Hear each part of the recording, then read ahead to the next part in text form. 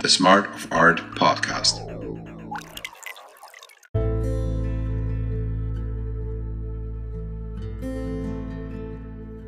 If we want to improve the art business, we need artists to stop being prideful, glorified losers. There is no value in being proud of suffering.